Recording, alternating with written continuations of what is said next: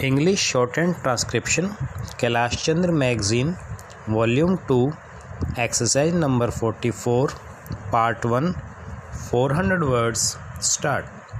Mr. Vice Chairman, the Minister of Railways has given us some impressive figures regarding route mileage, the number of passenger trains that run every day, the number of goods trains that run every day, the number of millions of passengers who travel by train stop.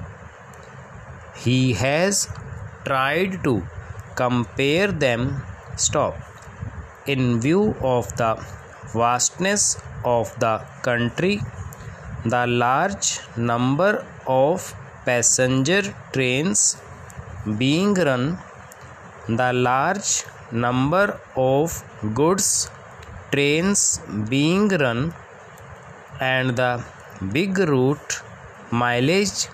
He has tried to show that the number of accidents that have occurred is not quite alarming. Stop. I do not know what his idea was when he tried to compare the number of accidents against this background. Stop. Committees have been appointed when serious accidents took place to find out why such and such accident took place. Stop. Para. The Shah Nawaz Committee, which was appointed in 2006, gave a very voluminous report. Stop. Therein they had stated the causes of accidents that occurred during the period before, and they had also suggested some preventive measures. Stop. The government have again appointed another committee headed by Dr. Kunjru. Stop. It is more than 8 months or so. Stop. I do not know why an interim report has not been submitted by this committee. Stop. It would have been better, at least for discussion on such an important subject like this, if that committee had submitted an interim report. Stop. We could have offered more constructive suggestions. Stop. Unfortunately, the committees that are appointed take their own time to submit their reports. Stop.